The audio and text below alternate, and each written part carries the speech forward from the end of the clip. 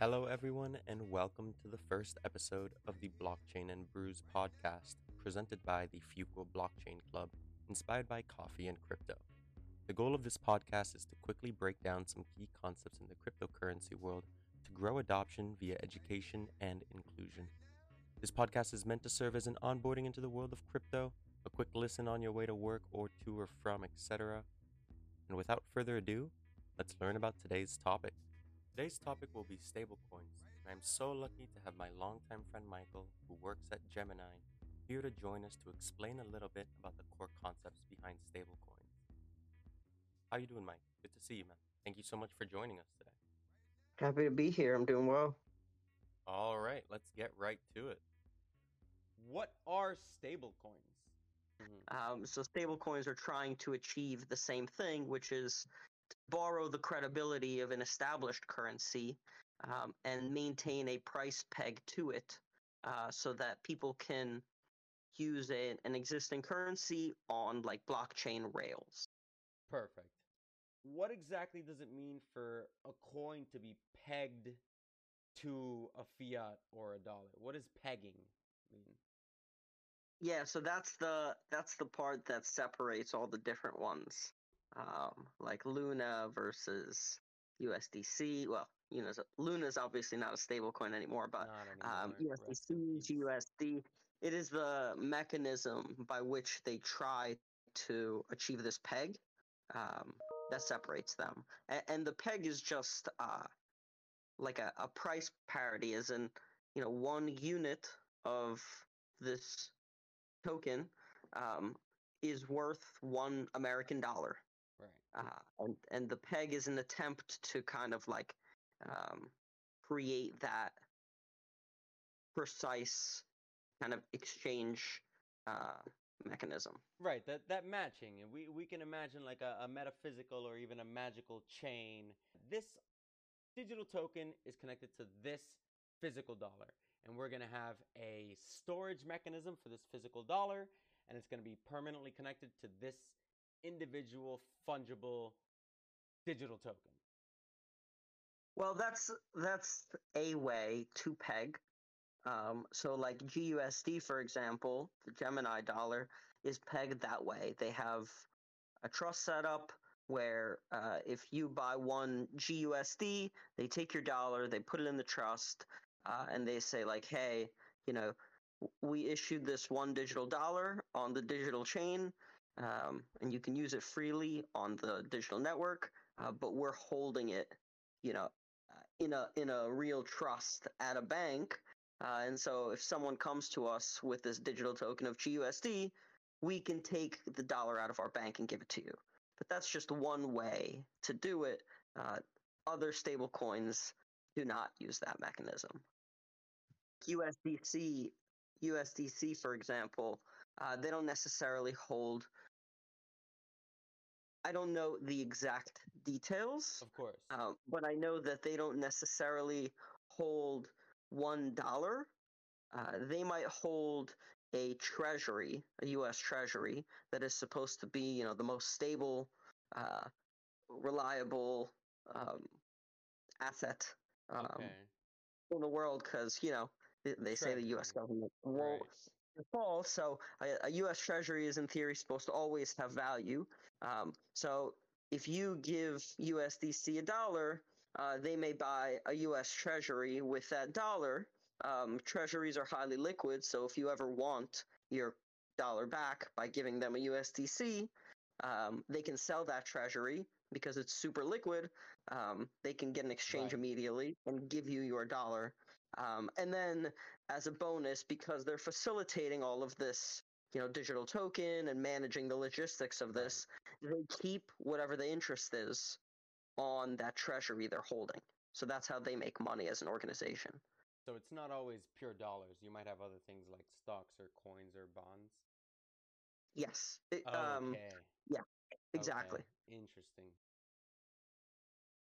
Just a quick update and interjection. After the podcast, we did some research and found out that USDC, with every $1 you give them, they will put 20 cents into cash and 80 cents into the treasury bonds Michael was talking in terms of USDT or rest in peace, like Luna. If you could tell us like maybe what's going on with USDT or what made Luna different that really caused the collapse that we're all aware of. Take your pick. Yeah, yeah. I mean, the difference is USDC is Okay. a centralized organization. They have a record of how many coins they have issued. Yep. Uh, it's a record on the blockchain, Yep. but the money that they're taking to issue them goes into a centralized entity, and it's managed, question mark, however they manage it. So they're Gotcha. taking that Behind money and closed doing doors. things, yeah, protected by the Mm, fact that they're a company, mm, um, and so the info isn't publicly available. I don't like Whereas that. with, yeah, yeah, that's how things get. That's like the U.S. That's the tether thing, where Right. people don't know how they're managing the money. Um, yeah, I think I just want to touch on one thing related to Luna and UST uh, because Luna posted their wallets, and because things were a lot more transparent.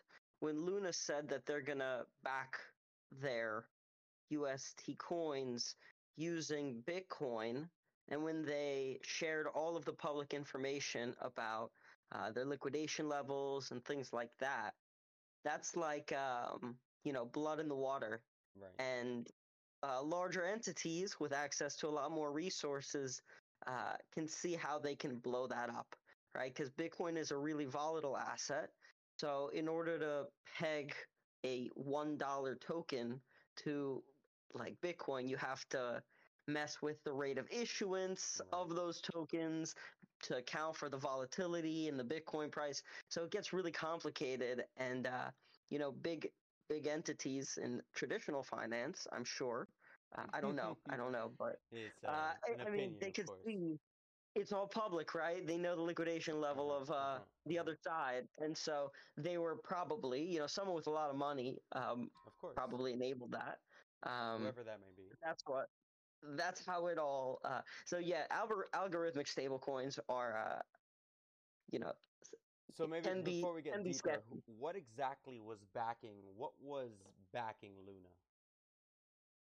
They tried to back it with the they tried to back it with Bitcoin. And I Okay, think there were other things, but the backing with Bitcoin is what caused all of gotcha, this. gotcha. Instead, as opposed to backing with a established currency like a dollar or a euro or a pound or whatever. Well, it's hard to peg a dollar to a Bitcoin when a Bitcoin is worth different dollar amounts. Right, Whereas, like, it's easy to peg a dollar to a dollar when you're holding $1 in a trust and you're issuing the other dollar on the chain. right. And basically, just to summarize, what that ends up meaning is that this whole notion of collateralized versus uncollateralized stable coins or any asset for that matter is that a $1 to $1 collateralized stable coin similar to GUSD or a USDT that is pegged to a dollar. And as we understand, pegging is a mechanism to manage one-to-one digital to real assets, so to speak. These other coins that are collateralized with other digital assets such as Bitcoin or God forbid other digital assets like other coin like I mean you can technically put out a coin and collateralize it with anything that you want and it ends up becoming due diligence or the responsibility of the purchaser to understand what the coin is being collateralized with. But in the ultimate sense of these coins is that it really seems that until we get a really stable cryptocurrency, either you're collateralized with a fiat like a stable coin, or you're really not being collateral. It's not safe to collateralize with Bitcoin. It's not safe to collateralize with Ethereum just because of how volatile these cryptocurrencies can be and how liquid these stores of currency, such as stablecoins, such as Luna, try to be, need to be. And they can't be liquid enough because of the volatility of the cryptocurrency. So maybe projects like Luna we won't see for a long time. And it was just a little bit ahead of its time, not necessarily a big scheme from the beginning. Or what's your final take on that before we move on? You could probably create some kind of algorithmic stable coins that have a basket of goods that are traded on traditional finance, TradFi exchange, or one day they might be tokenized. So, like, I'm sure there are ways to do it, but I don't think the technology's there yet. Like if you could, I mean, traditional finance does this, right? Right. With all of this, we're I wouldn't say the stable coin part, but with building like complex baskets that are constantly readjusting whatever they're holding inside that basket, like that happens in traditional finance. And one day, you'll be able to build something like that on chain and have access to traditional financial assets that are traded on like the stock exchange or on commodities exchanges. But because we don't have that kind of like non-centralized point of integration between traditional finance and non-traditional, you probably can't create a basket of like highly liquid, like traded goods to Right. like back the peg of like a dollar stable coin. But maybe Absolutely. one day, like that will probably be the